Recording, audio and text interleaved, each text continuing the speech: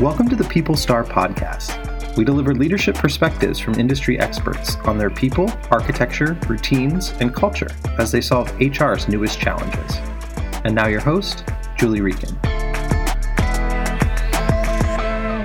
Hello, welcome, Julie Rieken, host of the People Star podcast. Today, I am super excited to have Don Golden with me. Don is the CEO of Precision Sample, and they do super interesting work where they do market research. So, Don, it's my understanding that if a car company wants to know if the red model or the blue model will sell better, that you go out and help companies make good decisions based on market research. Is that right? Or what color would you add to that? And welcome. Yeah. Oh, thank you. Happy to be here. Appreciate you having me on. Essentially, we play a role in the process. Specifically, we're an online or a digital data collection firm, which means that we work with market researchers who designed the surveys or the research where they want to find out if customers like a red car or a blue car better. And then we play the role of taking their survey, programming it, turning it into an online instrument or experience, and then supplying the participants. When people ask me what I do, I usually tell them I look for needles in a haystack all day, because it's never as simple as, we want to find people who own cars. In the example that you gave, they want to find people who own specific types of cars and then are planning on buying a car, in the next 90 days. And so essentially we have to, do a lot of profiling of participants and talk to a lot of people to find the target for our clients. And essentially once we've gotten all the responses that they're looking for, we package up all the data and we send it off to them and we let them do the analysis. That's super cool. What a great company. Don, you said something that I'd like to follow up on. As a leader, you said that you are looking for needles in a haystack. And when we are looking for employees, we're often looking for needles in a haystack. Mm-hmm. And I know that you select people in a very specific way. How do you find employees that are needles in the haystack? Sure. Essentially, in our interview process, I really have two qualities in an employee that I care about most. One, that they're smart, and you find that out by looking at people's backgrounds and education and having a conversation with them. And two, that they're nice people. I really, sometimes our business can get stressful, like lots of businesses. And I've found when I've relaxed the nice quotient that things have gotten difficult in the company. So those are really my two primary criteria. And then ultimately, in the interview process, I have really only one question that I care about that I ask people. And this is stolen from somebody, I forget, maybe it was Mark Cuban, something I saw on LinkedIn years ago. My one interview question that I ask is, tell me about your previous job where you had, a really upset, client or person that you were dealing with. And of course, out of that, you get a whole long story about what they did and how they resolved the issue and the conflict. But ultimately, all I'm looking for in the response is whether or not they cared, whether or not they cared about, or had empathy towards the problem that the person on the other end of the line was having. Because ultimately, I only want people here that, actually care about the work that they're doing in our clients. And so that's, my primary focus. Those are really interesting things to look for, smart and nice, and asking them to tell about how they dealt with something that was challenging, like another person on the end of the line that was upset. Sounds like that's worked for you. Tell me the story about one of the great employees that you might have had, and what did they do that was great after you found this needle in a haystack? You've put them through your guidelines. Do you have any stories about great employees? Yeah, absolutely. So as a startup and as a bootstrap startup, I've, historically been pretty frugal, with bringing people aboard. But really, in the last couple of years, I've really started to focus on, bringing a higher level of employee into the business. And it's been, it's an hour at a time, where we can afford it, and it's paid dividends. And one example is a woman that, came aboard with us in the last year, and she's actually German, and she worked at BMW in their market research department for many years and relocated here because her husband's an American. And I really had to, dig deep into the pocketbook to bring her aboard. She's a very smart, very sharp woman, and put her into a role of essentially, managing a lot of our supply sources of respondents. And she has brought such a, much more highly analytical approach to it that has helped us optimize that process and really just took the job and ran with it. And so, that just really reinforced my belief that, we have to really strive, for a higher level of professional that we bring into the organization. And we've been doing that, and the results have been amazing. That's super great. It's interesting that here you're asking a lot of questions. You're doing market research. You're finding really great people. Is this what you always envisioned doing? How did you end up doing this thing, market research? How did you end up here? Yeah, that's an interesting story. Actually, I was actually at my first kind of in-person conference last week in over 18 months. And I was actually there were some more junior people there. And, I was having a conversation with them. And, some of them weren't really sure they were in the right industry.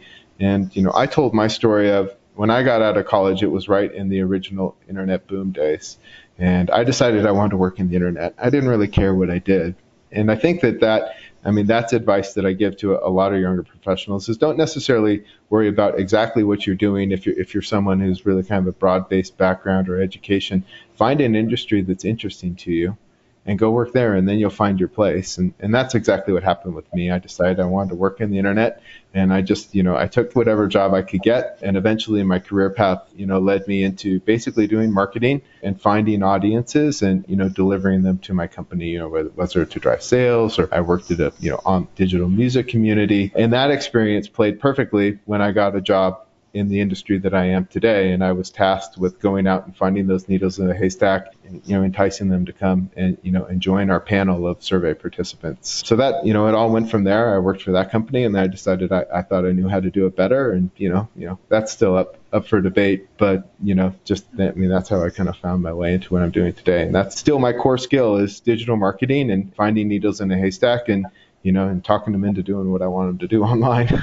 That's amazing. And I love the advice for people that are just starting out, like find an industry you like, go work in it and see what happens. And maybe along that line, that's a great piece of advice for people. Is there any advice in your head that's been ringing, that's any advice that you've received recently that's been ringing in your head? Well, unfortunately, it's advice it's a lesson that I've learned multiple times over the past, 5 or 6 years of running this business. And it's ultimately to, mitigate your risk. If you're running a business and, one of your customers is a significant portion of your revenue, 30, 40, 50% plus, or one of your suppliers is a significant portion of your supply chain, you really want to mitigate your risk by not allowing that to happen. So no customer should ever be 10 or 15% more of your revenue. No supplier should be ever, 10 or 15% more of your supply chain. And, mitigate your risk that way, because if, the worst case happens and you lose your best customer, you lose your best supplier, it really sets your business back so far, and it takes so much time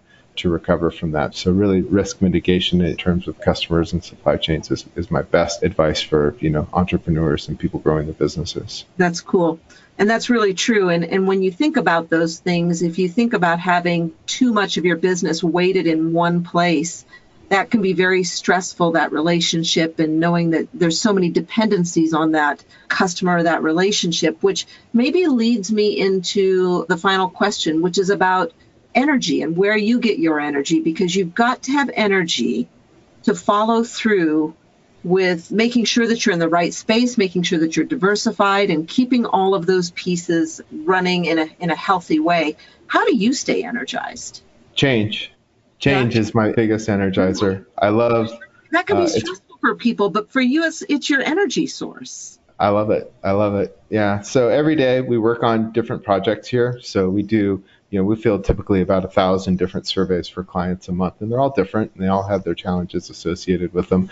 And so that was the change that, attracted me to the industry in the first place. But then now that I don't really deal in the day-to-day of all the projects, it's growing the company and finding new products for us to, to offer to our customers to, enhance our offerings. And so I'm constantly, that's what gets me up in the morning is, finding new ways to grow the business with, new and inventive products. And I love it.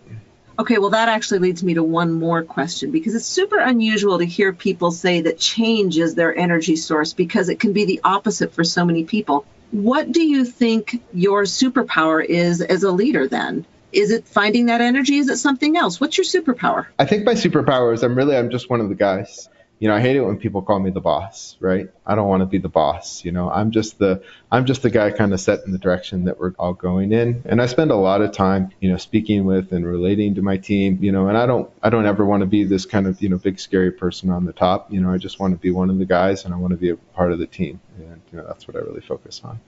Humility, approachability, being a part of the team. Those are really good powers. Yeah, that's awesome. Don, it's been super great to talk with you and to hear a little bit about your perspective. And it does work for you. And Precision Sample is just a great company. If anybody's looking for ways to think about how to find market research, of course, Don and his company are a great resource. And Don, it's been a pleasure to visit with you today. Thanks so much for having me. It's been super fun. Thanks, Julie. Thanks for listening to the PeopleStar podcast. For the show notes, transcript, resources, and more ways to get a seat at the table, visit us at trackstar.com/podcast.